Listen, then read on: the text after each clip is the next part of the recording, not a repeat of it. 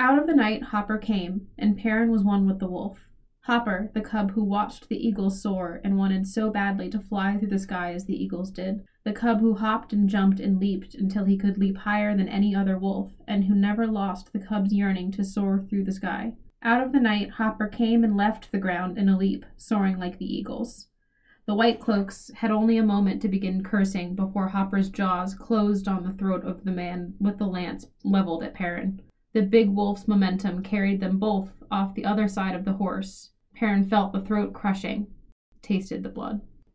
Hello, I'm Will, and this is my wife, Dallas. Hi! And this is Not the Beginning, a podcast where a longtime Wheel of Time fan and someone who's never read the series before read through each of the 14 books in this very long series. A warning, this podcast may not be suitable for younger audiences and will contain spoilers. If you've not read Robert Jordan's The Eye of the World, please proceed with caution. On this episode of Not the Beginning, we will be diving in and discussing chapters 28 through 31 of The Eye of the World. I have not read past chapter 31, and Will is going to do his best not to bring in anything from the rest of The Eye of the World or the other 13 books during our discussion. So as long as you've read through chapter 31, you should be good. If you haven't, I recommend pausing here and going to read them. All right. Last episode we left off with Perrin and Egwene and Elias leaving the Tinkers. But this time we're picking back up with Nynaeve, Moiraine, and Lan as they arrive in Whitebridge. When they get there, there are signs of the trouble that Rand, Mat, and Tom had experienced.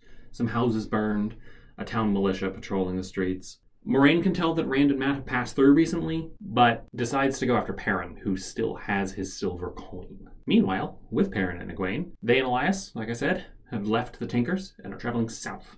They eventually come across just a massive swarm of ravens that descends and attacks them and eviscerates a fox. They're running from them to a setting where Elias says that they'll be safe from the ravens. While running, though, Perrin can feel the wolves running with them, talking to him.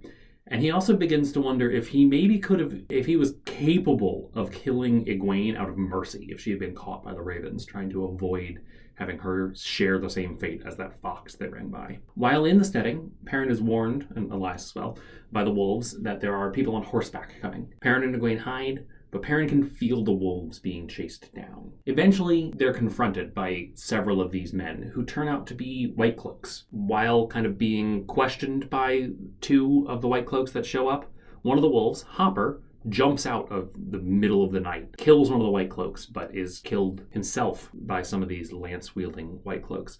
This causes Perrin to go into sort of a bestial rage and attack the White Cloaks. Then he is swiftly knocked unconscious. When he wakes up, he discovers that he and Egwene are both being held by the White Cloaks. Their commander, Jeffrem Bornhold, questions them, intends to take them to Caemlyn and then eventually to Amador. Egwene will be interrogated at Amador, but Perrin will be executed for killing two White Cloaks in that rage. Meanwhile, Rand and Mat are traveling east towards Caemlyn, working at farms for food and places to sleep. Mat's been really suspicious of everyone, clutching the dagger that he stole from Shadar Logoth, causing Rand problems. Eventually, though, they come across the Grinwell farm, where they spend the night in exchange for some work, and they realize there, as they're entertaining the Grinwell family, that they don't have to work at farms. They could use the Gleeman skills that Tom taught them on the spray to get rooms and food at inns. So, three perspectives here, which kind of cuts down on the amount of stuff that can happen, but nonetheless, it's a pretty big section.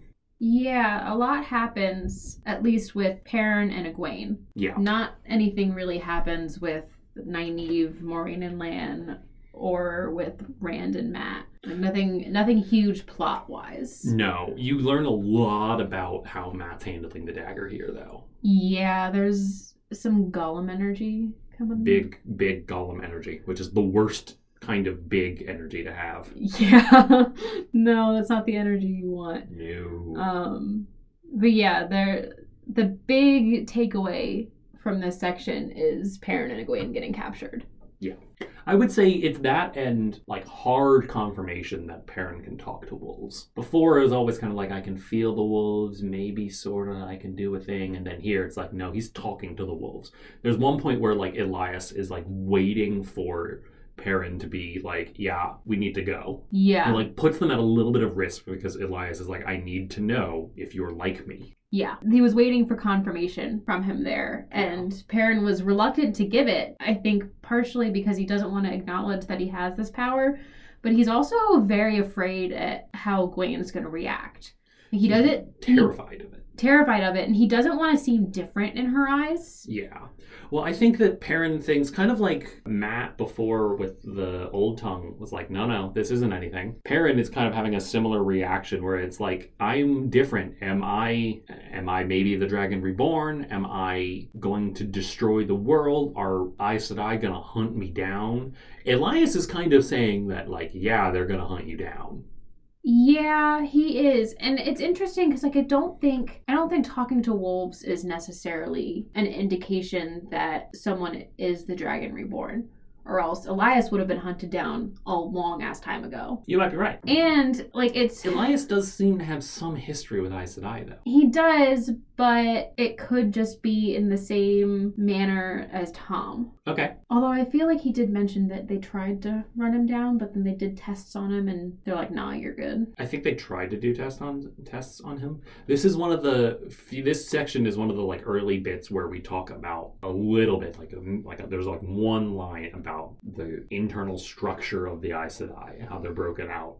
It doesn't explain this, but they're broken out into Ajas, and Elias specifically mentions the red Aja. Which I feel like had been mentioned before, because it sounded familiar. I'm not entirely sure. Tom may have mentioned it before. It wasn't a term that I immediately wrote down in my notebook because I hadn't seen it before. Right. And I haven't been looking at anything online. Yeah. So it's not like I would have seen it on a Wikipedia page or anything like that. Yeah, we learn so much more about the Ajas that this is just kind of like it's a thing to look out for, the Ajas. Yeah. Yeah, so Perrin and Egwene with the wolves, they are traveling really quickly. And the wolves are kind of acting as their scouts, it seems. Elias has them basically at a dead run for a while. Yeah, and he's like taking great pains to cover their tracks. Like they aren't allowed to use fires. If they do set a fire, they can't break twigs off. They have to just collect what is around because they don't want any like indication that someone has been there. Right. And it's not really clear what Elias is afraid of. Because at some point, Egwene asks, like, are we on the run from Trollocs? And he says no, but they keep running at this grueling pace. And then when they come across the ravens, he seems surprised by them. So he's not even sure what they're running from. He just knows that they have to run. He's just got a bad feeling about it. And to his credit, his bad feeling was very right because those ravens meant business. Yeah, they did. There was like hundreds of them. It was like the birds, and I would not want to be. Except all the birds are angry and focused. They are angry and focused in the Hitchcock movie as well. I mean, more so. Like, they have a singular goal, and that goal is kill Perrin and Egwene and Elias. Yeah.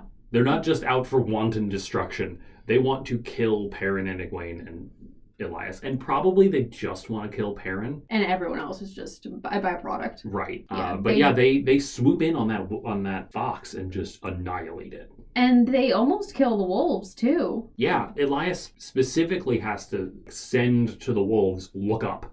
Yeah. Because dogs don't look up. I mean, I guess that makes sense. Yeah. But yeah, the wolves get pretty badly hurt by these ravens as well, and they just keep running, even though they don't even stop to lick their wounds. No. One wolf lost an eye.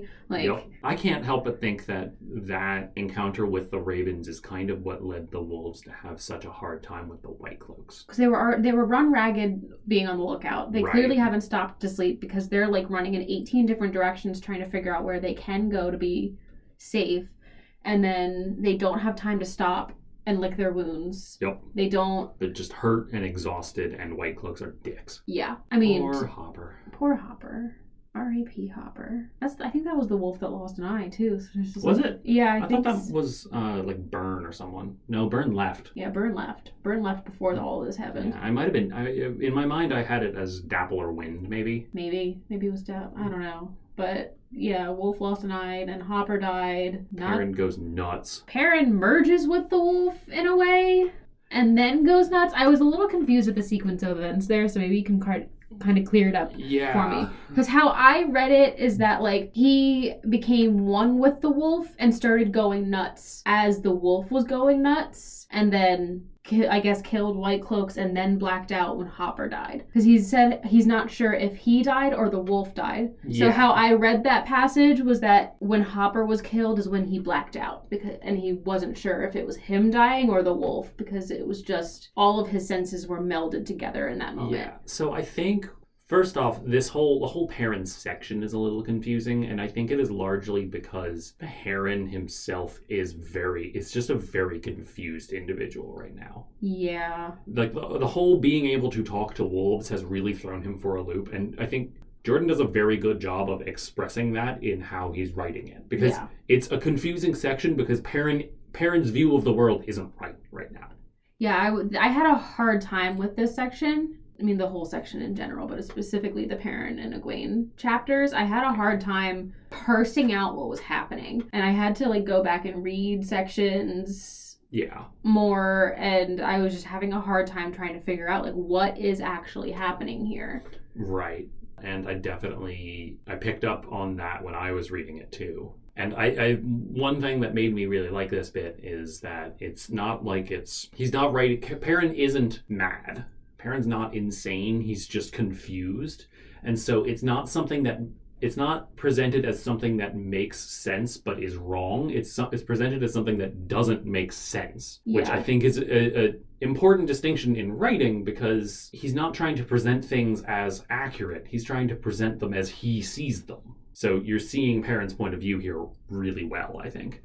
And so that kind of comes into the end when Hopper is killed, where I think that the wolves don't have any reason to hold back what they're feeling with each other.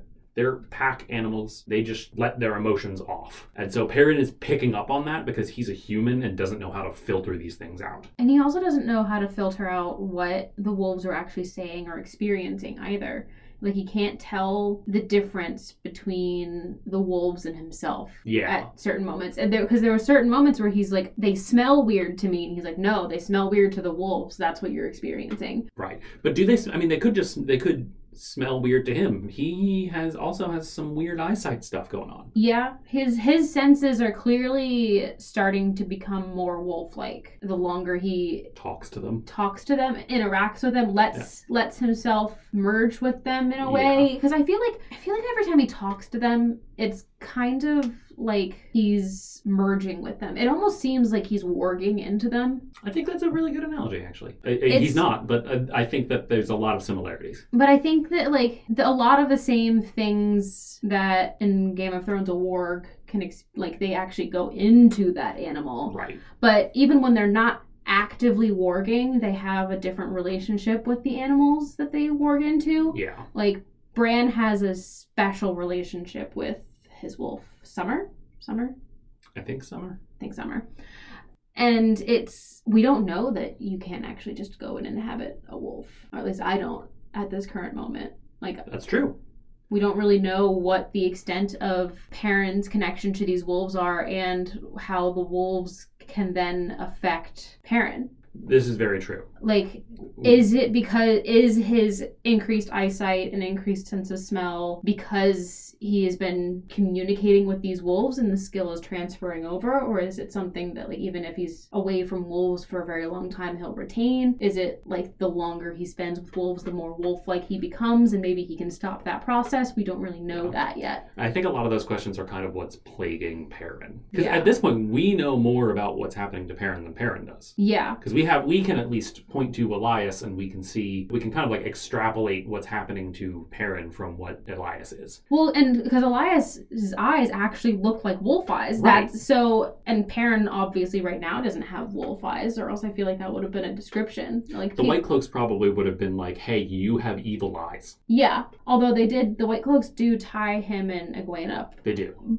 With a lot of rope. Well, Perrin kind of goes nuts and kills two of them with an axe, and they're like armored dudes on horses. Well, and he kind of goes rabid. He's going rabid, basically. Yeah. And he goes rabid on them when he's tied up. Like, he tries to break out of his ropes, even though he looked at the ropes and he's like, they've been, like, bound 6 times over. And he still, like, fights against these ropes, cutting into his, like, he's bleeding and he doesn't care. Yeah. And he has to control his emotions more than once to avoid getting hit in the head again. Yeah. One thing when he's talking to these white cloaks is kind of they don't touch on it much, but I think a very interesting implication here is that when they enter the steading, right, this is that safe place. The one power isn't there. Egwene feels off. Egwene can channel, so she, at least even in her super untrained state, has some sort of connection to the one power, and she feels it instantly. Mm-hmm. Perrin feels something shift, but Perrin's stuff still works. Which is another indication that the talking to wolves and interacting with the wolves isn't, at least it's not channeling the one power. No. Because neither his or Elias's powers would work. If anything, when he's in the steading, his powers get stronger. It seems like something about the one power might be blocking. Maybe. I think it's more a function of time than the one power. Okay. Elias and Balsamon both are make comments in earlier sections about this being an old thing, that it existed before the one power. Okay. So I don't know that it necessarily has to do with the one power. It could be just that not being in danger for the first time in several days has allowed Perrin the space to be like, hey, I can see in the dark. Yeah. Well, he doesn't even notice it until Egwene's like, you can see that? You can see that? And then when that was another side I had to go back and read because I was getting a little confused. But when I read it the second time after I realized he can see in the dark, like when he waved over to Egwene, she didn't follow him. It's because she couldn't see him. Right. It's not. It's from his perspective, and he's just like, "Hi, I can see you," but Egwene's over there like, "I'm blind. It's dark."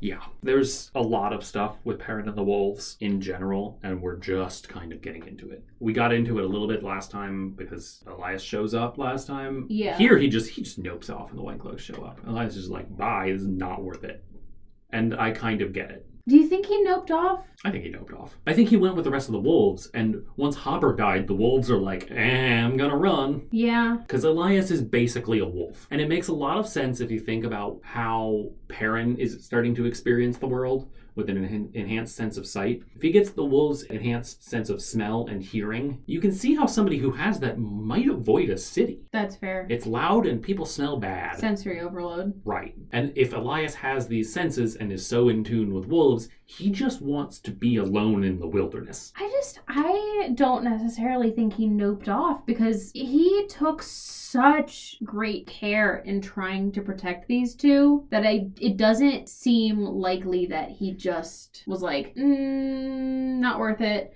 It's like you stuck through for the Ravens and you stuck through for the idea of Trollocs, but White Cloaks are going to get you. All of the things that aren't White Cloaks have to do with the Dark One, and it's made pretty clear that wolves hate the Dark One. I think that there's something up with these White Cloaks in the Dark One, though. Is it the Dark One, or is it more like the evil of Shadar Logoth, where these White Cloaks, they just hate evil, but they see evil differently? They do. It's just, they seem extreme. There's that. Yeah, but I think my brain is stuck on they smell different. That's fair. Like they smell, it wasn't that they smelled weird, wasn't that they smelled different. I think the word was wrong. They smell wrong. There's probably something to that.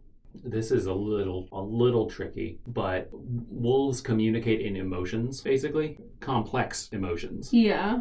When we talk about Hopper, like we did the quote for this episode, that's like Hopper's described as the emotions of those things, right? He's the emotion, he is the feeling of a wolf cub looking at the sky and wanting to be an eagle, wanting to jump high, the feeling of soaring through the air. And so people also give off those emotions, they just don't know it. Kind of like how dogs can smell fear. Yeah.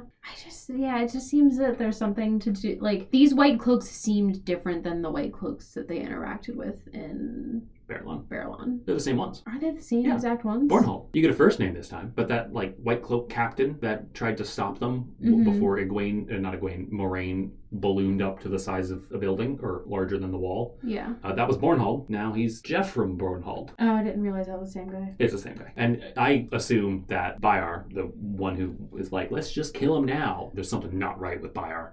See, there's something not right about him, and I don't know, they seemed different than they were before. So I think it's mostly Bayar because Perrin gets like stern grandpa vibes from Bornhald. Mm-hmm. When Bornhald first shows up, he's like, oh, it's just a grandpa. And then Bornhald's like, I'm not mad. I'm just going to execute you. I was a little confused with that too. I think it was the line, I wasn't sure what a gibbet was. That's just an executioner's thing. Okay. Because, yeah, see, I was like, are they taking him to put him on trial? They're taking him to behead him. Cool. Because he killed 2 people. He's basically a murderer. Yeah. Very, very strong self-defense argument, especially against the children of the light. Yeah. Because, like, they don't fuck around. Yeah. Basically, he also, like, is like, Egwene can be saved, but he's going to give her to questioners. And we've been over this before. Good. 1, they're called questioners, and not in a nice way. Yeah. 2, they're white cloaks. And 3, very heavily implied torture. It seems a lot like the creepy religious organization in Game of Thrones, too. With the Which one? The one with the things on their forehead that, like, the 7, the light of the 7 or whatever. The sparrows. The sparrows. Like, they tortured people to get them to confess to things and then, like, made them walk naked through the street and, like... Yeah. Something deeply wrong with these people. Yes, and apparently the questioners are worse. Wonderful. Yeah. Before they get to the Perrin execution bit, they're going to go to Caemlyn. Yeah. I don't remember. Did they say why they're going to Caemlyn? No, I don't think so. I mean, clearly right now, Caemlyn's the place to be. Everybody's going to Caemlyn. Everyone's going to Caemlyn. We might find out why everyone's going to Caemlyn, or it could just be because plot dictates that everyone's going to Caemlyn. There is a reason why everybody's going to Caemlyn. Okay. And it's not just because plot. I wouldn't necessarily be mad if it was just because plot. It's like, the middle of the book. It's the middle, yeah. And I think that's the other reason I had a harder time with this section, because I always have a hard time with, like, that 5% right after the midpoint, which is where we are. Yeah. Because this is episode 6. So it is, like, we split things up, and we split the book up into 10 chunks. Roughly 65 pages each chunk. Right, so about 10% of the book. Right. So, like, I always have a hard time with that, like, 5% right after the midpoint. Yep. It's also the suckiest part to write, too. So I kind of, like, I get it. I always have the hardest time writing the scene after the midpoint, and so I have a hard time reading the scene after the midpoint. And since we broke it up this way, if I had read straight from the midpoint on, I probably would have been able to get through it faster. Power through it, yeah. But because it's broken up on its own section, I'm just like, why am I doing this? Yeah. I think here the multiple perspectives helps, though. A little bit. Because you can focus the part that's the hardest on one character and just have the other characters lighten things up or make it easier. Because, like, after Perrin's ordeal, we go to Rand, and that's nice. And I think if Rand's bit had come before Perrin's bit, the bit with Nynaeve and Moiraine and Lan also would have been a nice break. Yeah. From the, like, shit that is Perrin's life right now. Yeah, he's just struggling. And, like, there are some nice moments between him and Egwene. It's like I don't think he has anything to worry about how Egwene sees him. I don't think so. He is very worried about it, and it's literally because, and he says it, it's because he loves her. He says the words. But not like that. He says, but not like that, because because her and Rand, and then he's just like, I've got my own shit to deal with. I can't deal with the fact that I'm in love with Egwene. Like, and he is right about that. He's got his own shit to deal with. And then when they're, like, when they're on the run from the White Cloaks, she's like, if we get home by Sunday, will you dance with me? And so he doesn't have to worry about that, at least. But I think it's almost comforting for him to worry about that as well, because that's a very normal worry. Yeah. It's like, it's something, he's got so many things to worry about that are so out of the norm that sometimes when you worry about something as inane as, like, does my crush think of me differently because of this thing, it's like everyone worries about that. So it's a little comforting to have those worries. You know what's not a normal worry to have? Am I going to kill her out of mercy if the ravens catch her? Yeah, well... Because he worries about that a lot. And then he has, like, a conversation with Elias about it. Well, that's when he says that he loves her. Because Elias is like, what, do you hate her that much? And he's like, no, I love her. But not like that? Question mark. Yeah, and they have a really interesting conversation about the axe. Because after Perrin realizes that, like, I would probably put Egwene out of her mercy, out of her struggle, out of mercy, if it came to it. He's like, I hate this axe and what it's done to me. He's like blaming everything on the axe, which is a very like denial thing to do. Yeah, and I do really like the line Elias had after that, and he's like, it's good that you hate it. That's why you'll keep using it. You'll keep using it as long as you hate it. You'll keep using it as long as you hate it, and you'll use it better than any other person would. Yeah. The second you start liking using it is when you need to get the fuck out of Dodge. Like, it's when you need to throw it away and like... Elias is like, if you start... Elias is basically just like, if you start liking using the axe, just yeet it. Just yeet. Yeah, get rid of it. Get rid of it and go somewhere else. Which, to be fair, seems like Elias's MO all the time is just go somewhere else. That's fair. So I don't know if that's necessarily the best advice, but the advice about you're going to use it better than most people as long as you don't like using it, I think is really good, and I think that applies to a lot of things. Yeah, people who want to be in power are usually the scarier people. It's like...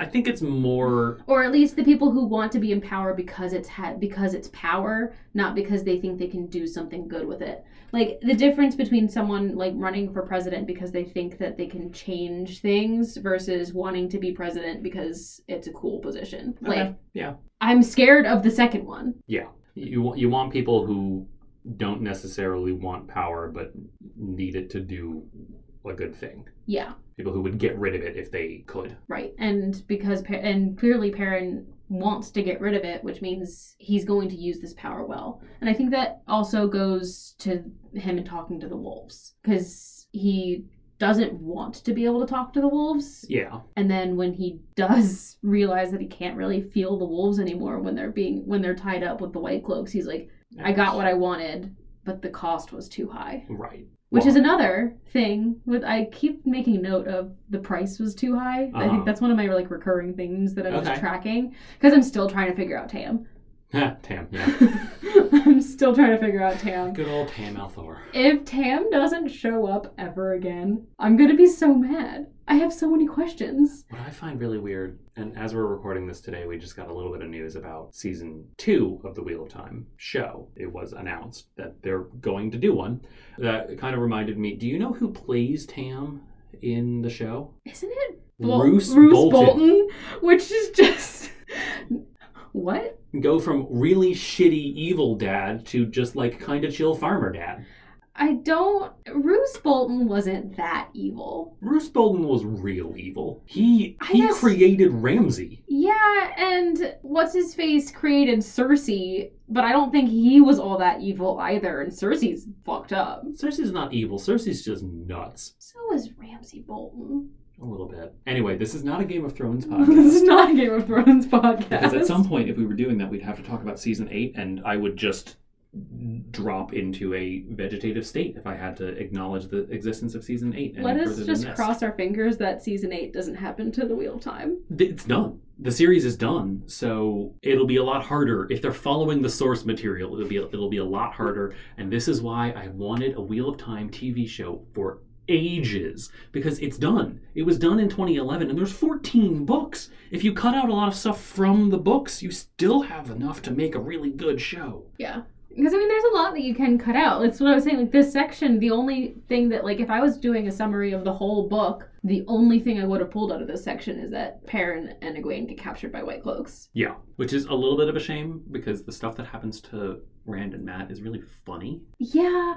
It takes them so long to figure out that they can just glee man themselves out at ends. Yep. Like, why are you trying to, like, shovel hay for people and sleep in their barns before getting chased out by dogs? Which I have thoughts about that. But yeah, why would you shovel hay and, like, sleep in the road when you could just walk into an inn and be like, hey, I can juggle. Right, I can entertain your people. Just give me room and board. Right, they're not even asking for money. Yeah. Because they're like, we know we don't have the skills of a great glee man. Together, even, like, just the two of them have skills of half a gleeman, and there's two of them.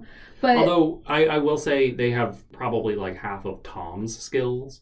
But I think Tom is probably much better than your average gleeman. That's fair. I mean, he is a character in the book, so... He is a character in the book. I would say he's a named character in the book, but this is the Wheel of Time. Let's be real. They're all named.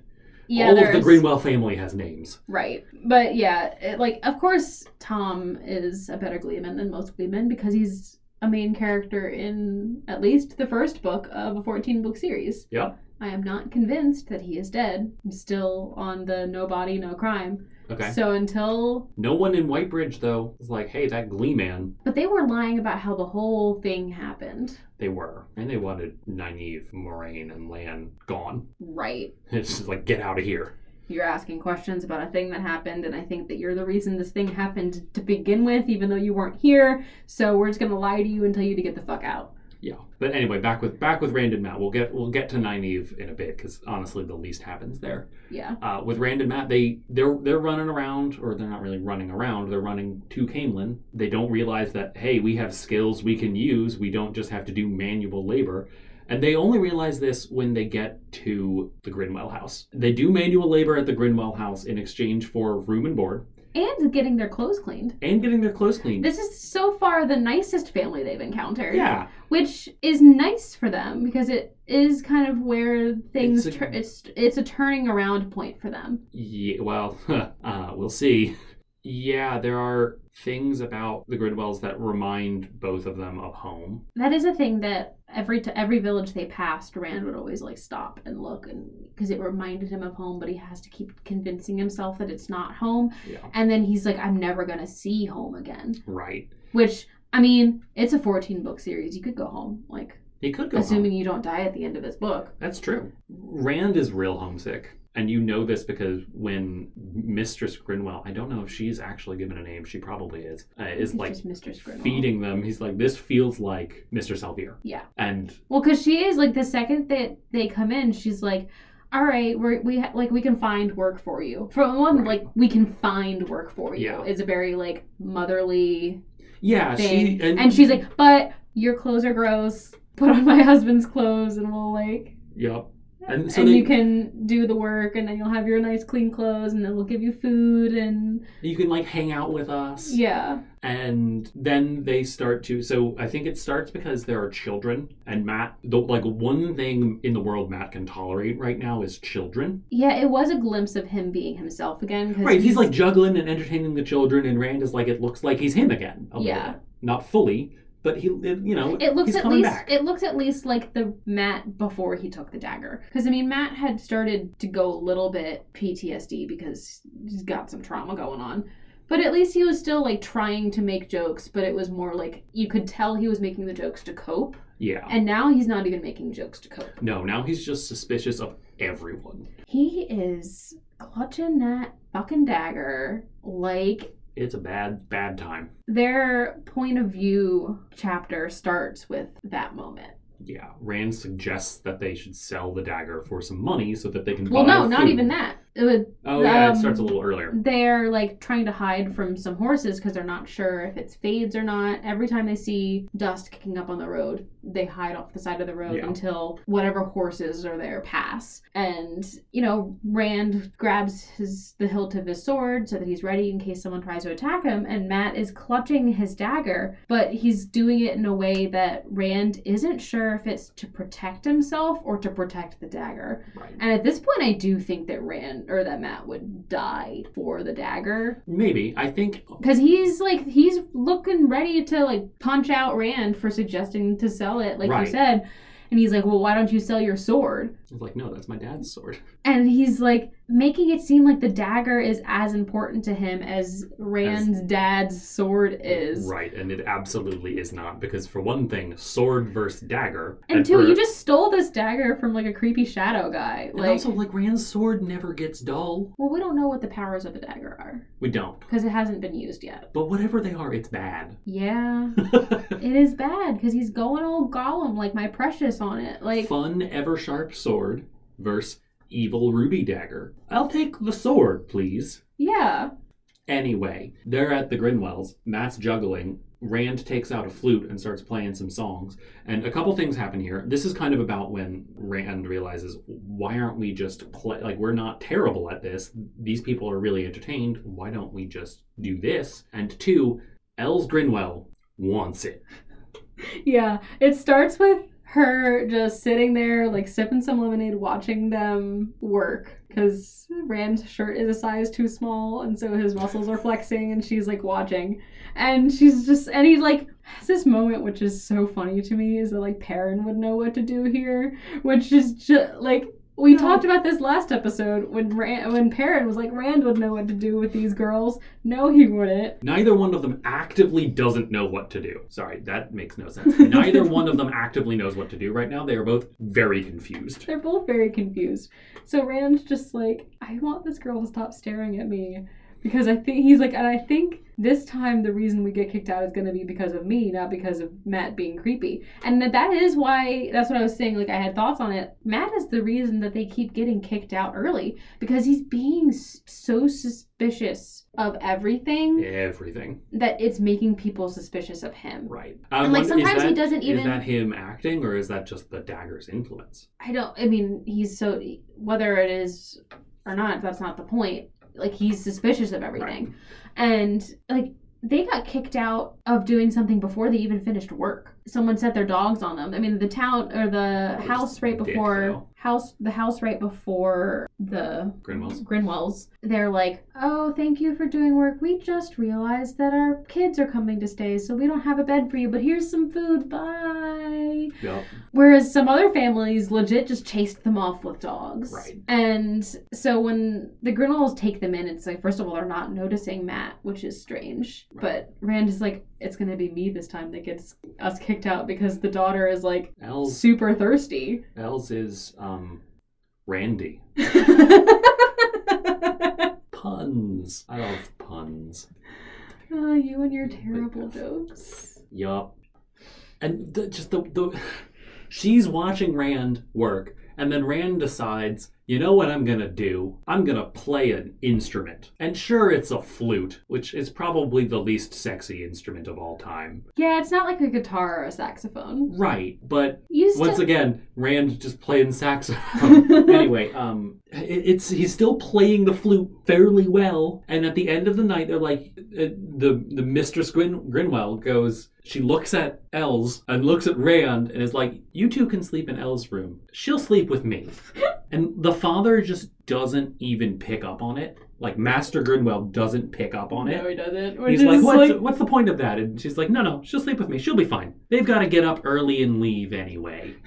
It is so... Like, just the mom and dad energy in that scene is, like, it's very dad energy to, like, not even notice that your daughter is, like... Maybe he did notice, and he just is like, it'd be okay if she married him. He can play the flute. He works. He's tall. Yeah. He's a good looking chap. Yeah. Like, yeah. But no, they are on the run from Trollocs, and I don't think that he would be very happy if his daughter married one of 3 possible Dragon Reborns. No. At the moment. That would not go over well. No. Not at all. Not at all. There is a very good, like, not super intense cliffhanger at the end of this, which we'll get to. But first, before we do that, I want to talk a little bit about what happens in Whitebridge with Nynaeve, Moiraine, and Lan. Before we do that, I just have one more thing about Matt and his fucking dagger. He's also talking in his sleep, which is just never a good sign. No. Never. He's just there's a line with Rand, and he's like, we're glee-manning ourselves out. They're not noticing how sketchy Matt is being, but I have to share a bed with him, and he just keeps murmuring in his sleep, which is just not a thing that is good. No, it's especially not something you want when you're sharing a bed with someone. No, sleep talking is creepy. It is a little bit. My sister used to sleep talk. I used to sleep talk, so it's creepy. If I ever get stressed out enough, eventually I might start sleep talking. Please do not. Make an active choice while you are asleep to not sleep talk. Thank you. This has been not the beginning. And it's over now because my wife might sleep talk. It was nice while it lasted. But yeah, so Whitebridge. Nynaeve, Moiraine, and Lan are traveling to Whitebridge, and Nynaeve does not like Moiraine. Well, we knew that already. She wants her gone. But the new bit of information we kind of get is that, at least on Nynaeve's perspective, is that she, not only does she not like Moiraine, but she doesn't like that she doesn't like Moiraine. Because it's like she's giving Moiraine power over her. Yeah, and she doesn't like that her dislike of Moraine is changing who she is and giving power to Moraine. And she especially doesn't like that Moraine knows that Nynaeve doesn't like her and just doesn't care at all. doesn't care at all. And Moraine knows that Nynaeve doesn't like her and is giving power to Moraine. Moraine knows the power she has over Nynaeve right now. And she isn't even acting on it. No, and that's what's pissing off Nynaeve even more. It's like you're not even that's setting her off. You're not even using the power I'm giving you. Yep. Because Moraine's just like, I need to find these boys.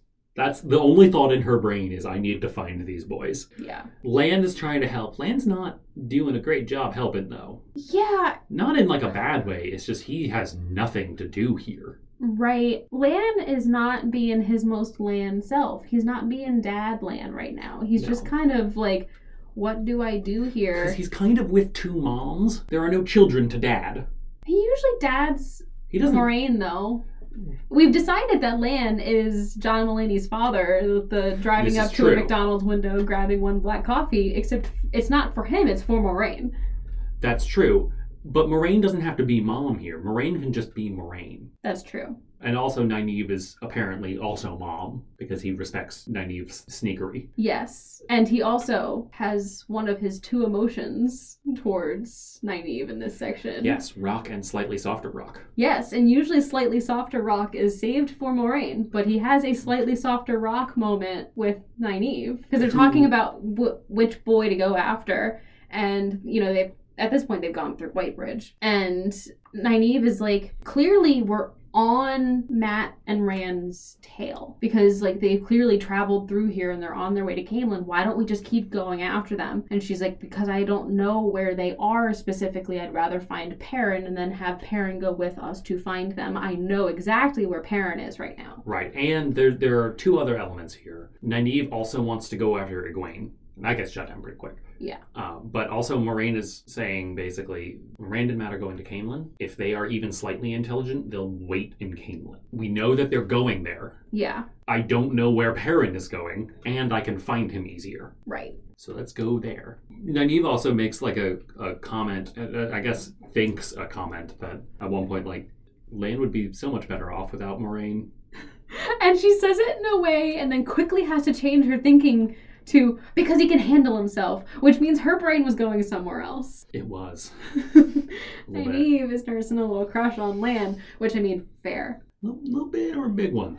Because for Nynaeve, I feel like that's pretty big. That's true. I feel like she doesn't bother with crushes. Nynaeve is a strong, independent woman. Yes. Who really hates everything that says that she might not be. Yeah. Including feeling attraction for men. Yeah. Or women. We don't know Nynaeve's deal. We don't know anyone's deal. Well, okay, we know at least part of Nynaeve's deal, which is she's definitely crushing on Lan. Yeah. So she at least is attracted to Lan. Which, I mean, fair. Yeah. Like, I have already said that out of this book, Lan is my book boyfriend. Some rocks can get it.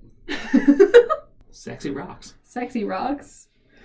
Yeah, she wants Moraine out of the picture. Very much so. For multiple reasons. Like, just go back to the White Tower. We'll handle it. I can run off into the sunset with my hot water boyfriend. Yep. No, not that. I want to run off into the sunset and find my friends. Yep. That's very much her train of thought. It very much and, is. Like, I don't know that I ship Nynaeve and Lan, but I do love Nynaeve having a crush on Lan. Yeah. It's a storyline. I'm digging it.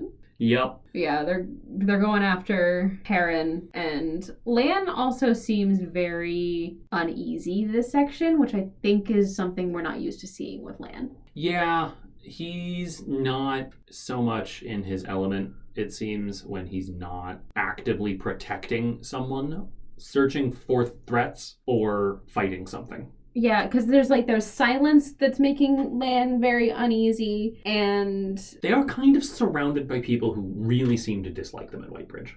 But he's very unnerved by the Fade that was in town, and I think that's actually just, a line, I wrote that down from the book.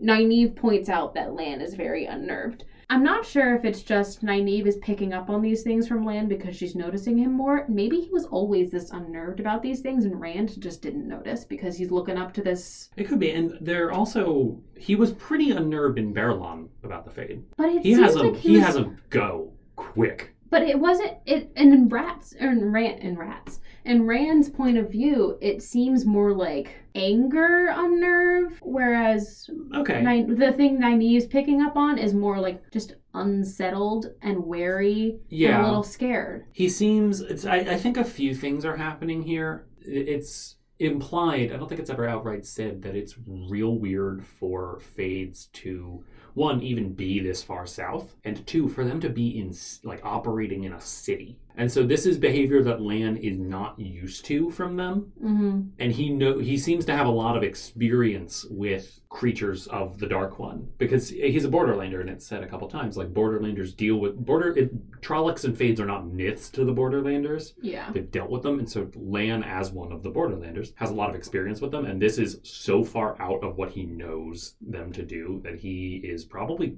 quite worried about what's happening more than someone who's not from there would be. I pointed out, I think it's because it's just nice seeing character development with him. Okay. Because, like, we got, for the first good half of it, we kind of just got this one view of Lan, rock and slightly softer rock, but only towards Moraine. And only when Moraine was about to collapse on a battlefield. But maybe there is more to him, and that's just all that Rand saw and cared about. It also might be all that Lan chose to show to children. And he clearly does respect Nynaeve immediately. Right. Once they're not with the boys and Egwene, because there was that moment of like the implied Sedai after Nynaeve. Like, he clearly respects her. Yeah. And so since we haven't gotten a Moraine point of view, I think this is as close as we're gonna get right now to seeing who Lan is when he's not in dad mode. Pro tip: sneak up on men to make them like you. Don't do that. Don't sneak up on people in dad. Unless, I guess, you are an assassin and are trying to kill them, in which case that's your job. But also, maybe don't just kill people. Don't do it. Yeah, maybe don't. Yeah, it's bad. It's bad. So, going back to that cliffhanger. Just on a writing standpoint, that was a fantastic chapter ending. Yeah. I liked the whole chapter, but the ending was really good. Because I'm just going to read it, because it was good. Rand began to think their problems were over until they reached Caemlyn. But then they came to Four Kings. And that was the end of the chapter. Yeah. Which is such a good chapter ending, because like I wanted to keep reading, but I'm like, no, that's not the point of this podcast. I have to stop reading until we record, and then I can read it again. Like, no one is actively in danger. Interesting things are happening, and he's like, next time, here's what's gonna happen.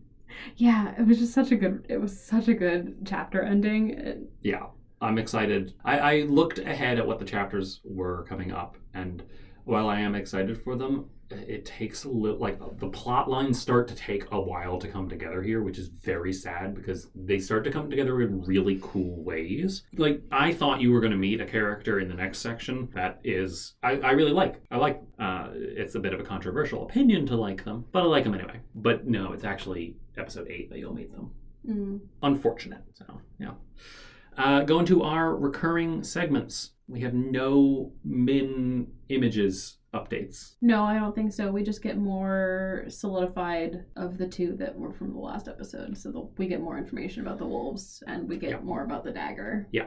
Ship updates. Like I said, I'm loving that Nynaeve has a crush on Lan. I'm not sure I ship it yet. Okay. But like, I do love this update. And is that a thing you could ship? I don't know. Fair I have to see. I kind of am on the Moraine and Lan train. Very fair. Last. They would be my OTP of this book so far. Sure. Not Perrin and Egwene? Nah, because they're like, I just don't think I can necessarily, like, OTP to me means like I can't see them with other people. Okay. Like, Egwene could end up with Rand. Nah. Who could Egwene end up with? There's a 14-book series. There's probably plenty of characters. That's fair. Very fair. Favorite moments? Mine is Rand having his own Perrin would know what to do moment. So funny. Yes. Same here. That's one of mine. The other one of mine is when Perrin just absolutely goes wolf shit on some White Cloaks. Yeah. It's just described really well. It is just, I really like that. This is where that whole section. That's why I picked the quote that I did for this episode. Yeah. Because I just really liked the imagery of that section. This is where Jordan's writing really shines. And I think what I liked most about that whole part is it's not clear until they're with the White Cloaks what exactly happened. Like, you're not sure that he killed 2 White Cloaks until the guy's like, you killed 2 White Cloaks. All we know from that moment in Perrin's head is that he's kind of gone feral. Right. It's really good, and I like it a lot. Yeah. All right. This was episode 6 of Not the Beginning, chapters 28 through 31. Next time, episode 7, chapters 32 through 35. What happens in the Four Kings? We'll find out. Bye. Bye.